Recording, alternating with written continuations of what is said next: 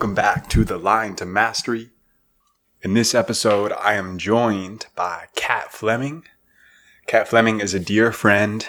She is a tantrika, an instructor of tantra, and a somatic and transpersonal integration coach here in Austin, Texas. Kat and I first met a few years ago, just about 2 years ago now, at a community sangha that she was hosting at her house. She and I have been friends ever since, and in this episode we discuss tantric philosophy, sexuality and sensuality, her life since the pandemic, committing to your bliss, presence, being versus doing, and making love to life. This episode was such a fucking pleasure to record. I absolutely love you from the depths of my heart and my soul. Kat, thank you so much for coming on. And to those listening, you are in for a treat. Enjoy this episode with Kat Fleming. This episode is brought to you by my signature program, Athletic Performance Accelerator.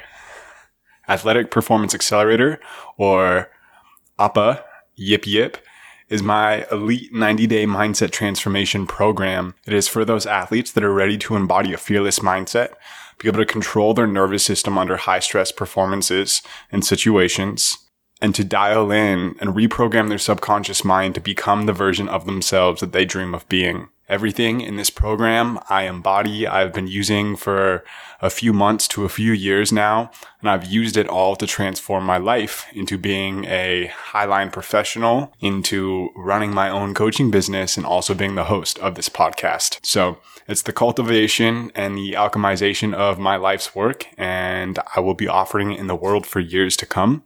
Go ahead and shoot me a DM on Instagram if this calls out to you. I have pivoted from having it be a group program to a one-on-one program, and this is my signature program and how I'll be serving clients for the next few years. So go ahead, shoot me a DM, and I look forward to dropping in with you. In the meantime, enjoy this podcast with Kat Fleming. Okay. Excited. I know. I'm super excited that you're here. Me too. Like it, it really feels like it's been a year since we've actually been able to drop in. Yeah, it has probably been a year, and I feel like, just given the nature of my own life as well as what was happening internationally, a lot shifted for me. So it feels cool to get to drop in and reflect on all of that.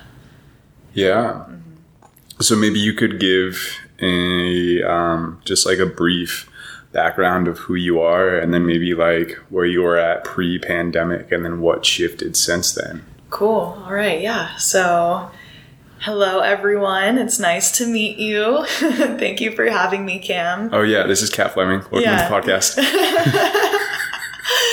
Yeah. So I'm Kat Fleming. Me and Cam know each other through Tantra, and that's probably what most people know me as, is a Tantrika. I host big Sangha community gatherings in Austin. I host retreats. I take private clients. And really, I've been a spiritual enthusiast, you could say, my whole life, since I was about 10. And Tantra has kind of been a conglomeration of all the different things I've studied. I find that Tantra is an umbrella that can include all of the different spiritual, personal development, like fully enjoying life things that I've learned. And you had asked me about a little bit of life before the pandemic and now. Mm-hmm. So, yeah, I mean, that's a whole story. So let's see, before the pandemic, I mean, things were going really well, and it's fascinating how things can be going fantastically, and then all of a sudden these things change, and then it gets even better, in ways that I didn't even know it could get better. So, I mean, I feel like it's a long-winded story. Can I just go for it? Please. Okay, cool. We got the time. All right, great. So let's see, pre-pandemic, I was working as a gardener and landscaper and teaching Tantra, and I was doing both pretty much full time, so my schedule was super packed. And I was also dealing with some really big like family changes and challenges, and along with the very physically intense gardening I was doing, the emotionally intense family stuff, and then the spiritually intense tantra work that I was doing, it was a very intense time in my life. And it didn't always feel that way because it also felt very balanced. The gardening job was very grounding. But nonetheless, there was a lot of quick movement. Every single day was very full. And I knew that I was ready for some type of transformation, but I already felt like I was on a good path. So I wasn't really sure what other transformation I would need or what would appear for me. And, it always shows up in unexpected ways. And that is exactly what happened for me. A girl moved to Austin, and she's a pretty well-established tantrika, and she wanted to connect with me. She wanted to meet other tantrikas in Austin and connect with the community. So she invited me over for a free session. And in the session, she asked me, "Are you ready to let go of everything?" And I was like, yeah, why not? Like, I guess that's what I need to do. I guess that's, a lot of what all of these spiritual philosophies have been telling me to do is to live with non-attachment. And she was like, yeah, but like, are you ready to like reinvent yourself and like really let go of who you think you are today? And it felt like the only answer was yes. And if I said no, what would she say? So I was like, yeah, I'm open to whatever flows through. So very auspiciously, the next day,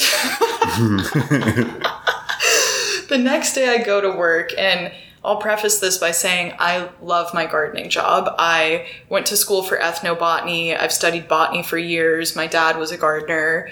Plants are my best friends. So I could have seen myself staying at this job forever. I didn't want to let it go.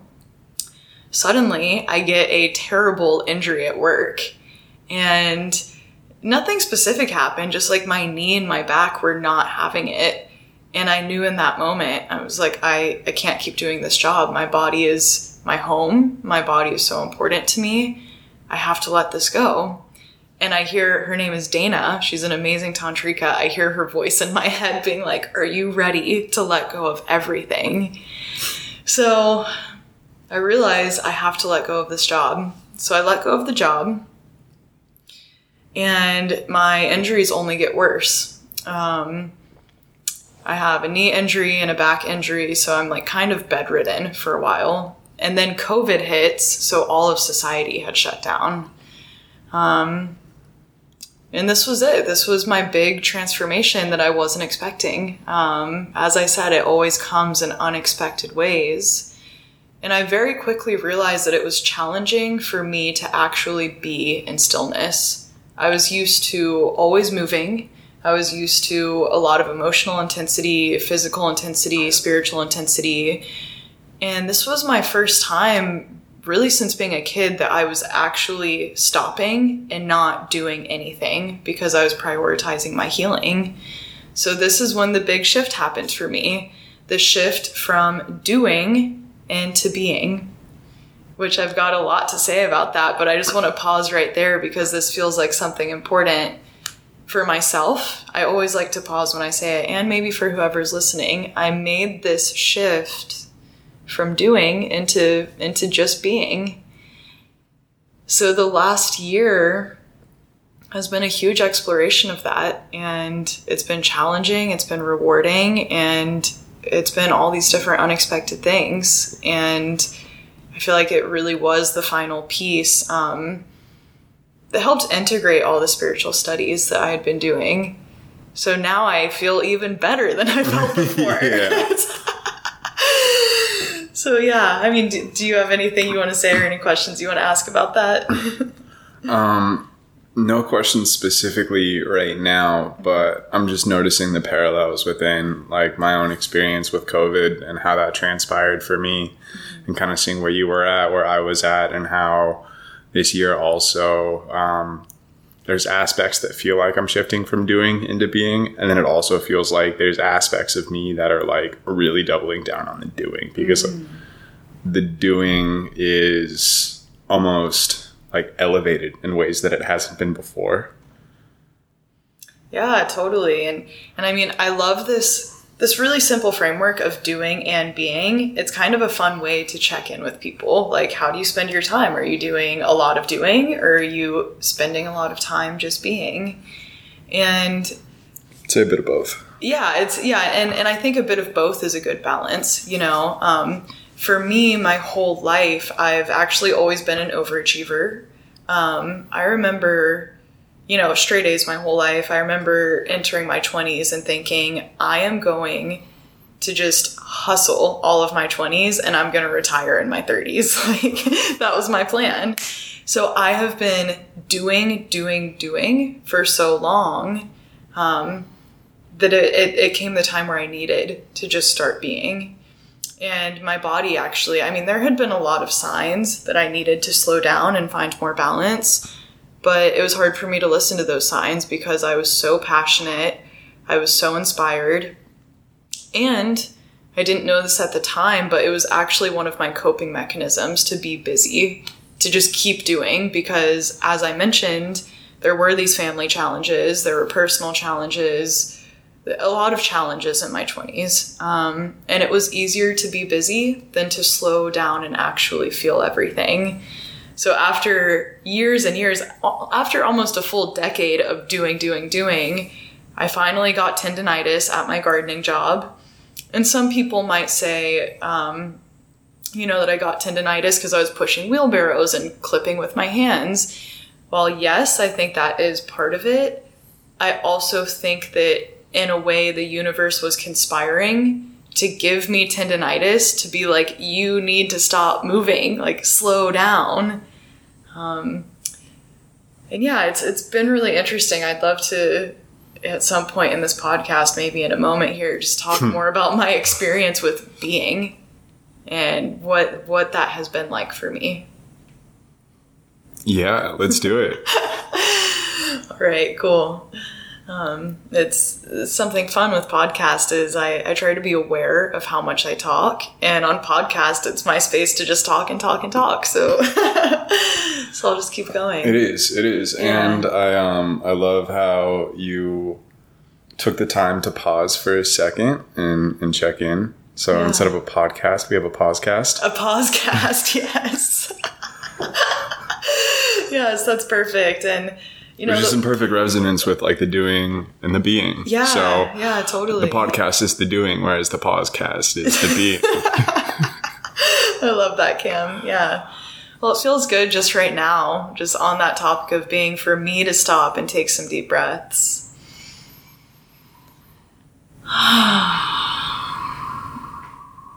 And if anyone's listening, they can take some deep breaths with us too.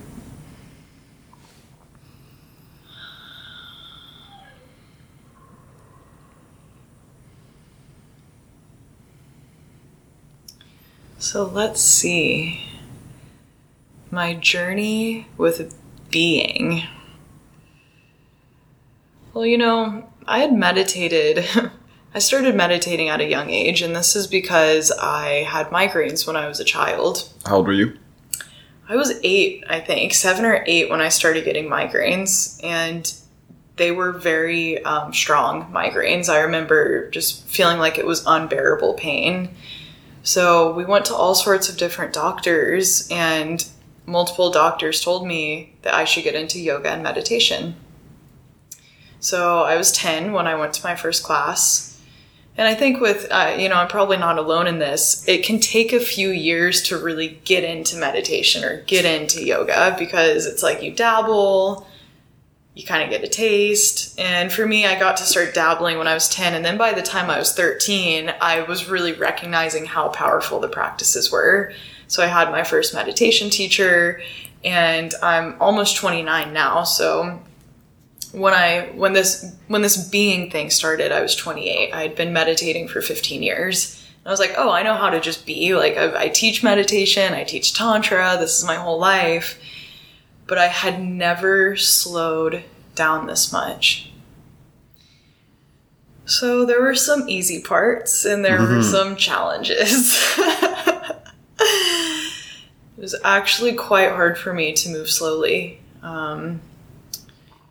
And really, I mean, I want to start with, one of the best parts was that this is what I needed. Slowing down and just being was what I needed to do to actually integrate and understand everything that I had been studying and even teaching. And it's amazing to me that I had been teaching meditation and healing arts for a while, but there was still so much for me to learn.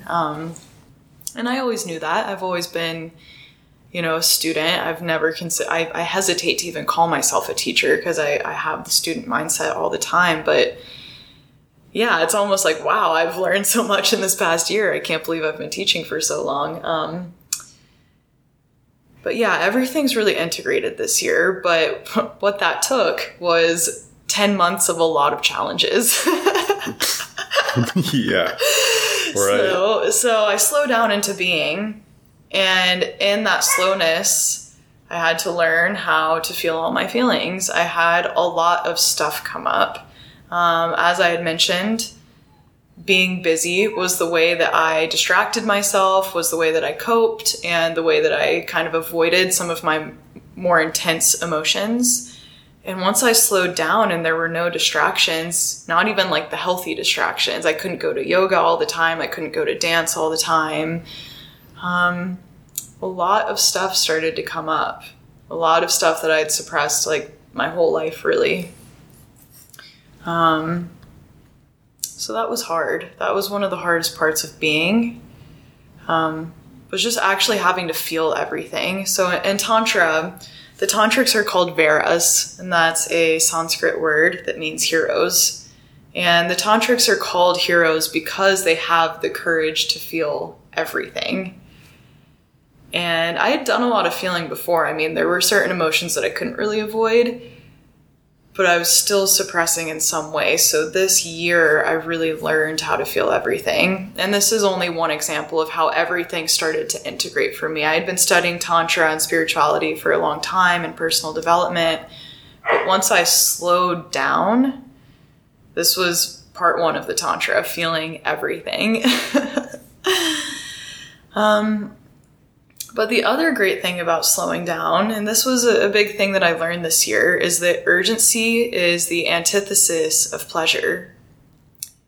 So I had been moving quickly for a long time, and there was a sense of urgency because I was so passionate and just wanted to make my dreams come true. I mean, as I had mentioned, I was right like... Right here, right now, yeah. Let's fucking go. Yes, right here, right now, let's fucking go.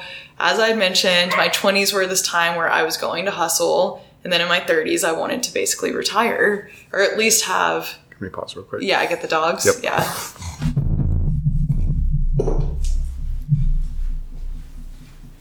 You're going to retire. Hold that. Yeah.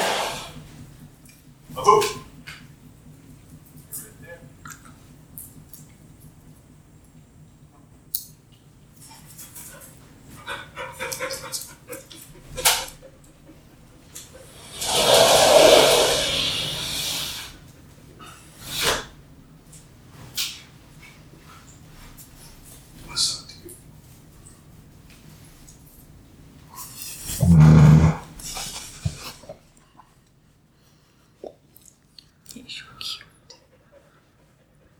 All right, let's see how this goes. Okay, great. Are we still recording? Mm-hmm. Okay, great. So as I had mentioned, my 20s was going to be the time that I hustled and was basically going to retire in my 30s.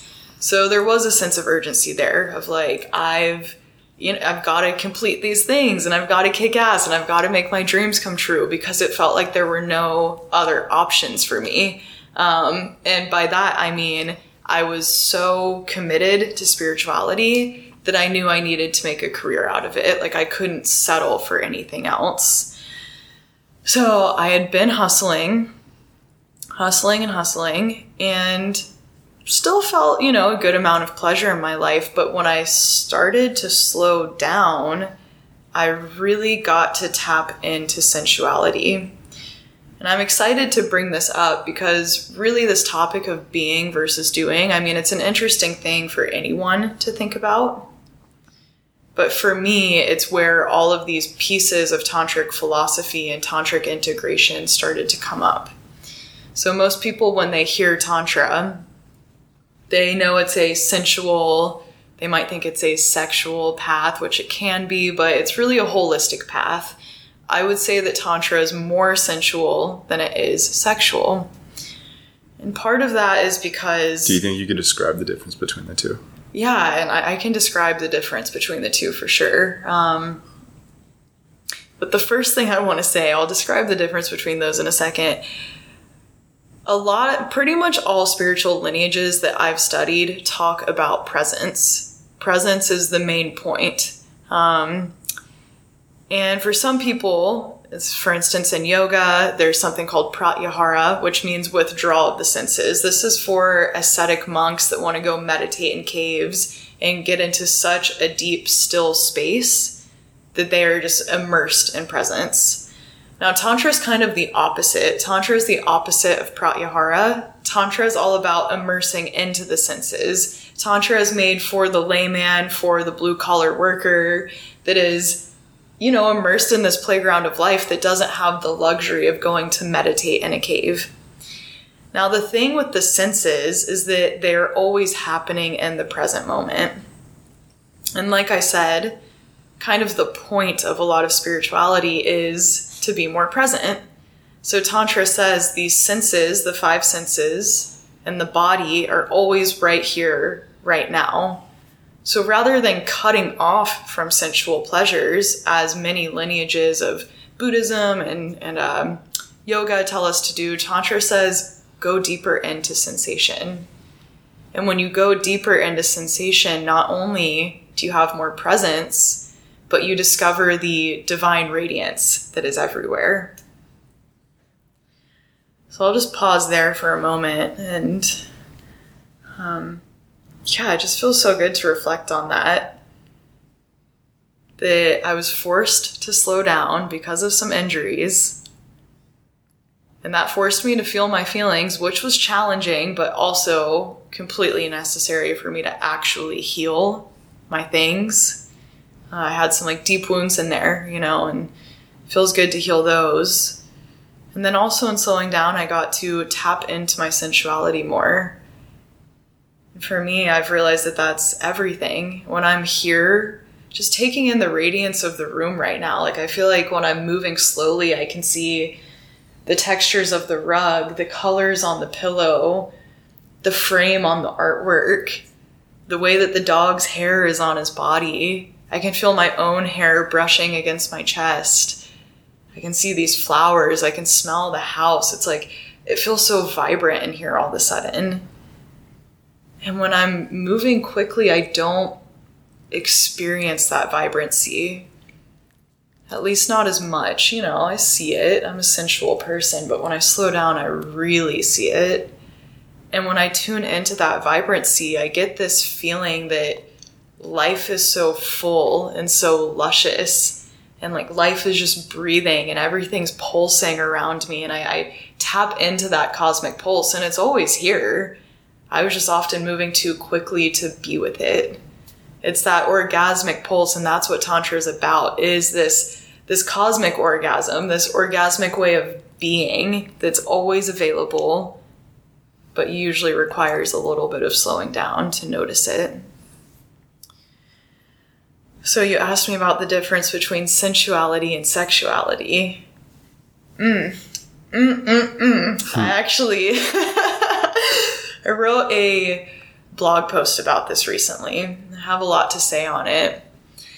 So, let's see. The first thing that feels alive is that people hear Tantra and they think it's about making love with another person or maybe with multiple people or whatever they've read on Google or whatever it is. But really, Tantra is about making love to life. So the tantric definition of sexuality might be a little bit different than the common Western view. So I would say in the West, sexuality is an intercourse, usually a heteronormative intercourse with a lingam and a yoni, which are the tantric words for your special genitals. But Tantra says we can intercourse with anything. You can intercourse with your breath. What is an intercourse? It's this like merging dance in this union. So an intercourse with life would be letting the breath penetrate you, letting the senses penetrate you. On the other hand, we have sensuality, which in the West, a lot of people think sensuality and sexuality are always together. But really, sensuality is just noticing the five senses, which you don't need any sexual energy to do that. You can be sensual while you're eating. You can be sensual while you're walking, like feeling your feet on the earth. You can be sensual in the way that you get dressed, like really feeling each article as you put it on. So sensual, yeah, it doesn't have to be sexual, but it can be. And I know I like my sexual experiences to be sensual. And for me, tuning into my senses does help me to access that intercourse with life, that making love to life. And it feels so good to distinguish between the two, because our culture has shame around sexuality. And because sensuality and sexuality are so intertwined in our culture, people even have shame about sensuality. I mean, when I was growing up, my friends teased me for being a moaner. And I'd be like walking through the grocery store and there were just so many colors and I'd squeeze an avocado and I guess I would moan because I just was like, wow, this fruit is so ripe and delicious. I want this. And my friends would tease me, you know? And so I was like that chick that moans, and it was like a thing for people to comment on. And it kind of made me self-conscious. And come to think of it, a lot of other people were not interfacing with life in this way. They weren't being sensual. I can think of times where I've been sensual around like someone's parents and like that felt awkward for some reason. But I'm like, what? Like, I'm just enjoying myself. Like, these senses are amazing and I'm in this body and like, I just want to enjoy it. Why aren't you enjoying it? Like, what's the point of life? Isn't it just to enjoy? So why are we so embarrassed about this? So for me, the blog that I wrote, I mean, I'm all about sexual empowerment, but also sensual empowerment. This is a thing that a lot of people are not empowered towards. And I think making that distinction between sensual and sexual can help people get into their sensual more, because they're like, I'm not being sexual. Sexual is bad, but sensual is fine. Which sexual is not bad, but in some people's head it is. You know? For sure. Yeah. Does that make sense? It does. Okay, cool. Yeah, it makes a lot of sense. And I'm kind of just making these parallels in my mind, especially around sensuality and the shame that people have when it comes to like vocalizing themselves, and how a lot of us have been told to just like be quiet or suppress ourselves in very like a multitude of different forms. Yeah. And then it bleeds into this kind of relationship that we have with our senses. Yeah. And even you having to slow down and focus on the being and focus on the feelings that you were feeling. Like the answer to the pain is always in the pain. But if we're never told to like just be with our pain, be with our feelings, then we're just going to continue to pack it down. Yeah, it's so true. So same thing with sensuality. Right. Well, and I love that you brought up pain and sensuality and how these things can be suppressed. And this year, I actually realized that emotions and sensuality are not that different. And that's because they're both about feeling. Emotions are about feeling, and sensuality is about feeling. And I've realized that all of my emotions are actually a pretty sensual experience. Like if I'm angry, I'm like hot and I'm tight and I'm clenched and like my senses are going off. Or if I feel good, if I feel happy, my body's all flowy and loose, and there's just so much to feel there. So really this year has been about learning how to feel more. And I've realized that learning how to feel more of my pain heals it. Like you said, the answer to the pain is in the pain. And then that's brought so much more joy and radiance as well. One, because I'm not carrying that baggage. But two, just that contrast of, oh, this is what pain feels like. Now I really know what joy feels like. Yeah. I also just want to throw in there that nudity and sexuality are different things. Yeah, that's That's something that I've really had to like spend some time with for sure, because it's what we've been programmed, you know? Yeah, totally. And, you know, I think one of the main, maybe there's a lot of reasons why people are uncomfortable being nude. You know, there's the whole body image issue thing, but so many people are so quick to feel like it's a sexual thing. And it's been so liberating for me to completely separate those things. I mean, I feel like I could I could cuddle with someone naked and it not feel sexual to me. You know, it's like they're just two totally different things. And I feel like that's also expanded my ability to play with life and to play with myself and with other people, is to know that sensuality, nudity, and sexuality are all different things. And we can have elements that are really fun, but it doesn't mean that we're going somewhere specific. Whereas when I was younger, if I was naked and feeling sensual, that was almost always like, oh, this is about to be sexual. But now I know, like, these are all different things. It doesn't have to imply anything. Yeah, I can already just feel the depth of the work you've probably had to do to be able to separate those things and see that they can lead to being the same thing in a way. You know, it's almost like what's the name for a Venn diagram that has 3 circles in it? Is it still a Venn diagram? I don't know. Like a tri-Venn diagram or something. A Venn triagram? Yeah, there we go. So a Venn triagram of sexuality, sensuality, and nudity.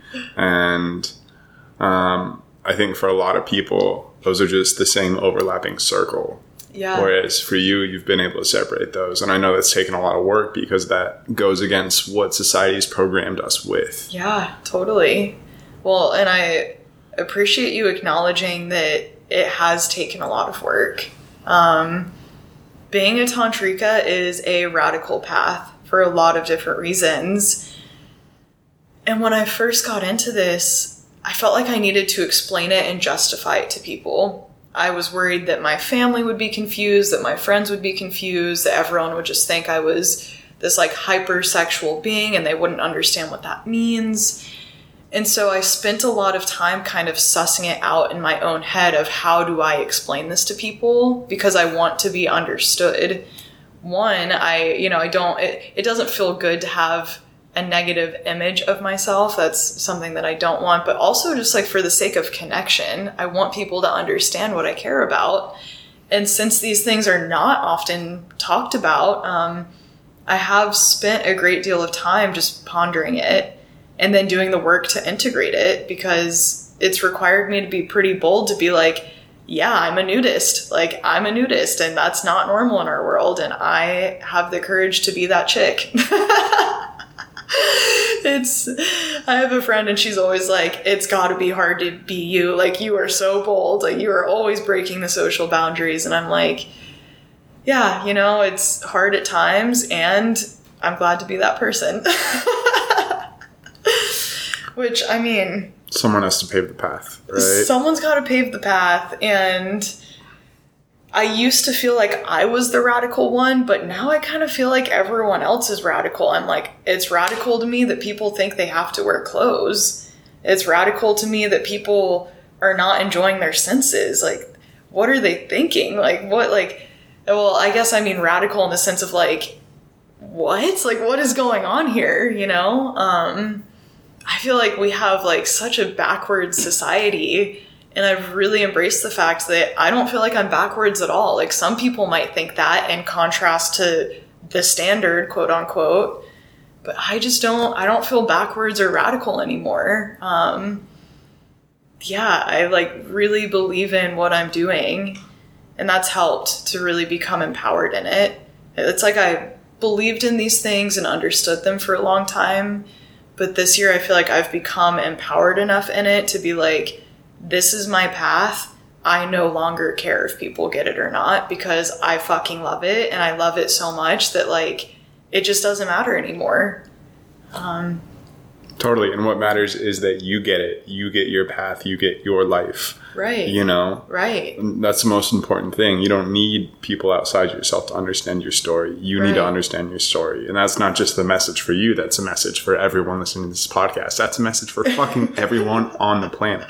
Right. Totally. And it's like you were talking about earlier before we dropped into the podcast, how you committing to your bliss and what lights you up as a career is what is going to create more of that, as opposed to having like part-time jobs or a job that like pays the bills but it doesn't fill you up. Like being able to pursue that bliss is what's going to set you free and make you even more excited about your life that you get to experience. Right. Absolutely. It's, you know, it's still an interesting question for me, and something that was actually terrifying to explore was, do I actually have the courage to follow my bliss? Because we hear people say that, like, oh, follow your bliss, like, do what you love. And I don't know, for some people that might be easy. For me, it meant like, I'm leaving a normal career. I'm taking an untraditional path. I'm really going into the unknown. For me, I even outgrew a lot of my friends. Or I don't like to say outgrew, but we grew apart. You know, it's like to follow my bliss meant that I actually had to leave so much behind. I had to really leave my comfort zone. And like, there's a lot of time of like kind of gripping the seat, being like, is this okay? Is this okay? Am I going to make it?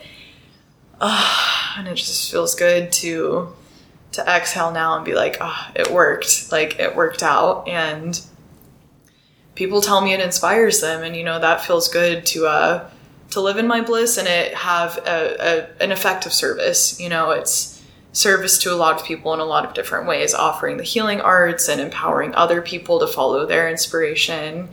So yeah, that's, it's a big thing, learning to follow our bliss. Yeah, because it gives permission to others to do the same as well. Yeah, totally. Yeah, and when I think of anyone that's like really changed my life, it's usually someone that is very authentic.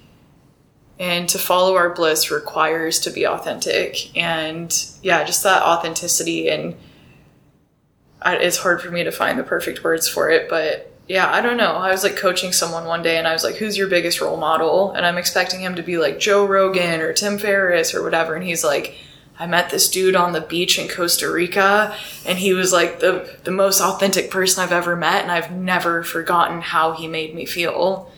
And that was actually life-changing for me to hear, because I've always wanted to be in service and have some type of impact on the world.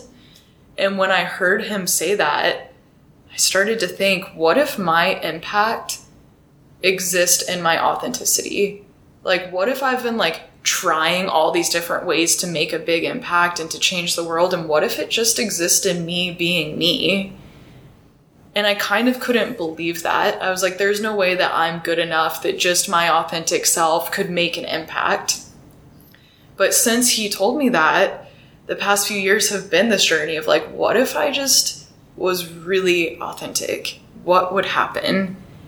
And I actually feel like I am now having the biggest impact that I've ever had. And that's because, one, I'm attracting more clients that really understand what I'm offering. I feel like I'm more radiant when I'm authentic, so I become more magnetic, and just like these opportunities keep coming to me. Things are expanding and lining up, and just like, I don't know, everything's really taken off since I've made the leap to be authentic. So maybe that inspires someone that's listening. I can't guarantee it works for other people, but for me to try that and to have it work out has been huge. I do feel, though, based off of what I read in Mastery by Robert Greene, that like people pursuing their authentic selves and their own paths of self-mastery allows them to live the life that they were meant to like live here. Yeah, well, and I mean, and it's like, well, it almost sounds too good to be true. Like, I hear it and I'm like, that sounds great. Like, that's got to be it. And then I think about it and I'm like, wait, are you sure? And then I do it and I'm like, all right, seems to be true. And, you know, one of my best teachers, her whole slogan, her name's Monique Darling, is "You are the gift. You are the gift." So on this journey of authenticity and being a tantrika, and authenticity is huge in Tantra. I heard another, I was reading some master recently, and he said that authenticity is the point of spirituality. So this has been a huge part of my journey. But my own journey with authenticity and seeing how much it's benefited me and the people around me and just every facet of my life. And then Monique saying, "You are the gift." These things have really opened me up to encourage others to be authentic and then really try to see the gifts that everyone is showing up with. I really believe that we all have this medicine inside of us. Some medicine is sweet, some is bitter, but whatever, we all have this gift, this medicine inside of us, and it's in our authenticity. So that's also just been a huge theme of this year, is my own authenticity, finding ways to empower others, and just taking joy in seeing the gifts that are discovered in there. It's like we're all these treasure chests, and we open them up and it's filled with gems. Mm-hmm. Yeah, and just going based off of that and looking at my own experience, the medicine that comes out of my own gifts is from the pain that I've experienced. Yeah. And looking through that and finding the gems. Oh, yeah. That is in the pain. Totally. Yeah, I had a client the other day being trying to tell me that she was trying to delete certain memories and just replace them. And I was well, I mean, I think our pain and these things that have happened, that's where the treasure is. This is your Jedi training. This is your personal Jedi training right now.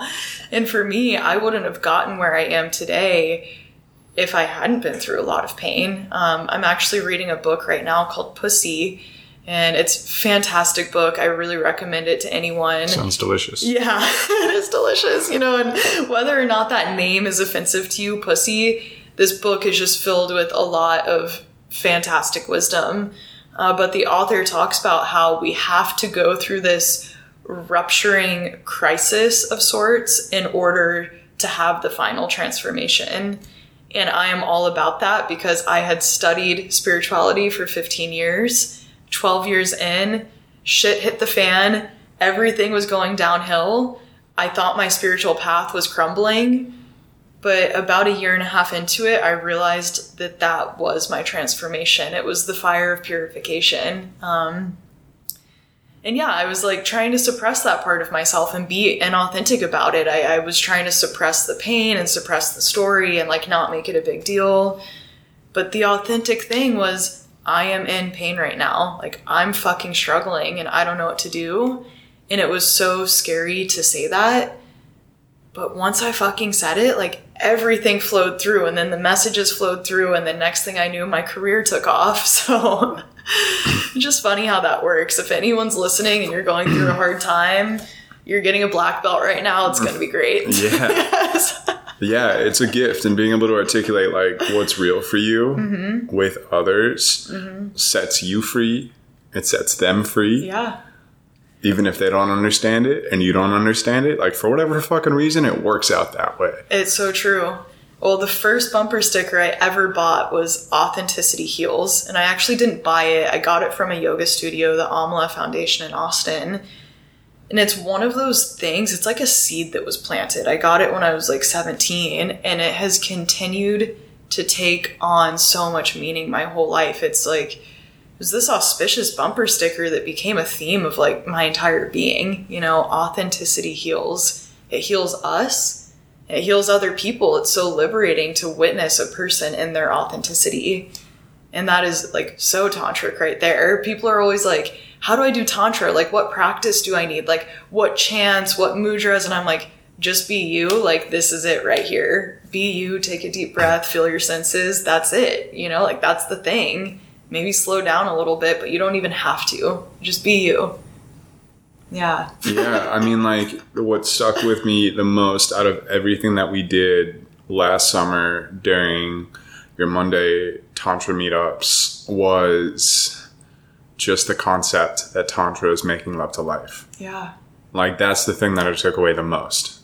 out of all the practices, all the chanting, all the shaking, all the authentic relating and connection, like what I took away the most is that Tantra is the philosophy of making love to life. Yes, and that's really it. And I love that you got that. I could always feel when you would attend the Sangha, I was like, Cam gets it. Like, Cam is understanding what I'm offering right now. And you actually, you had a huge impact on me in those classes. There was a day that you showed up in your authenticity, like really. And I have actually shared this with a few friends before. And each class we would all introduce ourselves, and it got to you and you were like, what's up? I'm King Cam. And like, you just like, you were so in your body and so present and so like owning that archetype that everyone has access to, this like King Cam. And I was like, damn, like this person is so tantric in their being. They're just so embodied right now. So authentic. So yeah, I'm glad you got the download, and I got the download from you too. Well, yeah, thank you. Yeah. For the opportunity to share the download, and you're welcome. Yeah, totally. There was one more thing I wanted to say. Yeah. Do we have a couple more minutes? Yeah, we do. Real quick though, I just want to circle back to the embodiment and like the slack line. As much as I just like talk about it all the time, like it has been the best tool for embodiment for me. And it's truly something special that I feel can evolve humanity and allow a lot more people to be embodied within themselves. And for those that are willing to step into that space of fear and start to highline, like it takes the Jedi training to a whole nother level and really allows you to like dial in your nervous system and your ability to like maneuver through the world and understand yourself. I can completely see that in you and the whole slackline community. Everyone I've met that's in that whole scene is like incredibly centered, incredibly embodied, incredibly empowered. There's like, I can tell there's really something to it. You know, it's not just the adrenaline rush or the thrill of it or the scenery. Like, it's a way of being that translates into one's entire life. It's super incredible. Yeah. And even like I was talking to my roommate last night because I got some books. One is called The Mindful Athlete by George Mumford. The other one is I can't remember the name of it, but it's by Stephen Kotler, who like created the Flow Genome Project. Is it Stealing Fire? No. Okay. It's a different one. It's on like peak state performance. I think it's almost like the art of doing the impossible, something like that. Mm-hmm. And essentially, like when we're in these peak states, we don't actually want to be in adrenaline because the adrenaline will take us out of it. Like we go beyond the adrenaline. So when people are looking at the high line, they're like, damn, you must be an adrenaline junkie. But no, it's not that at all. Like the adrenaline would actually make me not be able to walk on the high line and do it very calmly and successfully. Fascinating. Well, I'm learning something new because I'm one of those people that would be like, oh, they're adrenaline junkies. Yeah. You know, wow, going beyond that. And something super exciting is I reached out to Stephen Kotler and he's going to be on the podcast in a few months. What? Yeah. That's amazing. Congratulations. Thanks. I'm a huge fan of his work. You know, he did write Stealing Fire, and it's a book on flow state, touches on peak performance, because when we're in flow, we tend to have our peak performance experience. But flow state's huge for me. I discovered flow state through Tantra. I would, have a great Tantra session, doing my practices, or just being in touch with the philosophy. And I was like, flow state, like, this is what I've been looking for. Like, I love this feeling. And then to find his book on it, he so artfully articulated everything that I had been experiencing. So I'm just so happy that he'll be on this podcast. I know. He's great. Yeah, I'm stoked. I put a list of like pretty much 200 people I want on the podcast, and his name was on it. So just like slowly going to be knocking down the people on that list. And they're like high level people. That's which is amazing. Exciting. Congrats. Thank you. Yeah. Great. Well, how much time do we have left? Yeah, about 5 minutes. Okay, perfect. So, yeah, just the last thing that felt so alive for me is, I was talking about how Tantra is a radical path, and these things don't feel radical to me anymore, but I can imagine there might be someone listening that's like, you want me to have sex with life? Like, you want me to have intercourse with my breath? Like, you want me to moan in the grocery store? It's like, yeah, this is radical to some people. Moan amongst the mangoes. But I've really found that being is actually quite radical because we live in a society that is all about doing. We live in coffee culture. We live in capitalism. It's this go, go, go, go. And for me, slowing down, it's like I didn't even know how to slow down. It took me almost a whole year to actually understand how to slow down. And it is a completely different rhythm than a lot of society.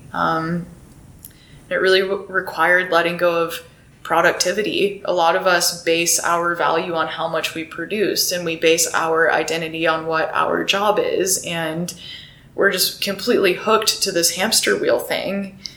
And getting off the hamster wheel and just choosing to completely carve a life of my own that is on a whole different rhythm than society, that was radical.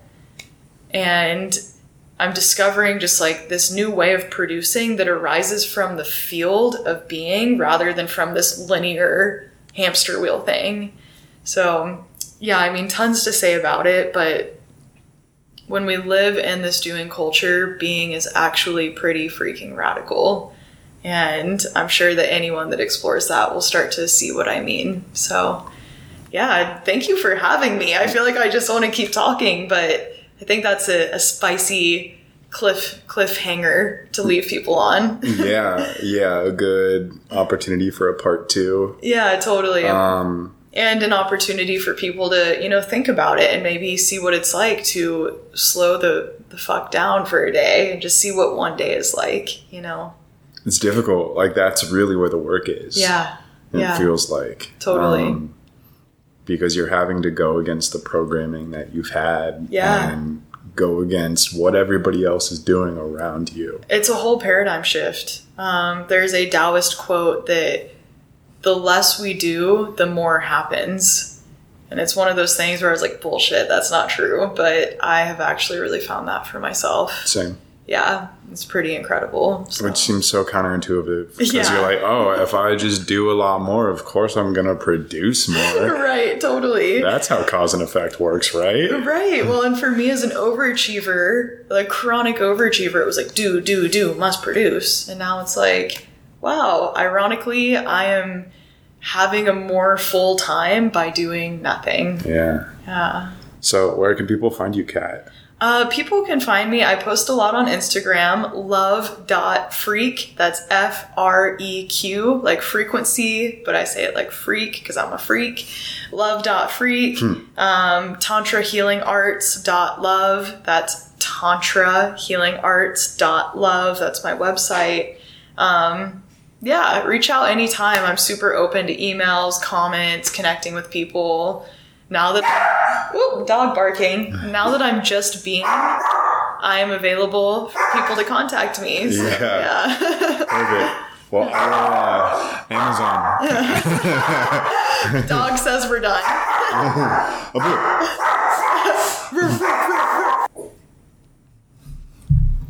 Thank you, Kat, for coming on the podcast. I love you so much. Let's not have another year go by before we connect.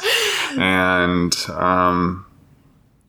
just thank you for showing the fuck up and being the way that you be. Yeah, thank you so much, Cam, and thanks for having me. This was amazing. Mm-hmm. My pleasure. I love you so much. Love you too. Thank you again, everyone, for tuning into this episode of The Line to Mastery with Kat Fleming. I know I gained a lot of value out of this conversation, and I'm sure you did too. My biggest takeaways were being, just continuing to come to that being, that presence, that authenticity, to following your bliss. And that's when life really shows the fuck up for you, when you choose to lean in and show the fuck up for life. So make love to life, and life will make love to you. If this podcast resonated with you, share it with someone that you love, someone that you think will gain some value out of it. Go ahead and leave a review on Apple Podcasts, 5 stars and some love. It really helps the podcast. And until next week, enjoy yourself, enjoy your time. You are a beautiful aspect of the divine. Peace.